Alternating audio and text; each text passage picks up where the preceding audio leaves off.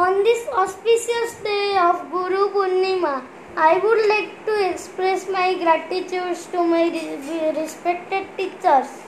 I would like to say few lines on this auspicious occasion.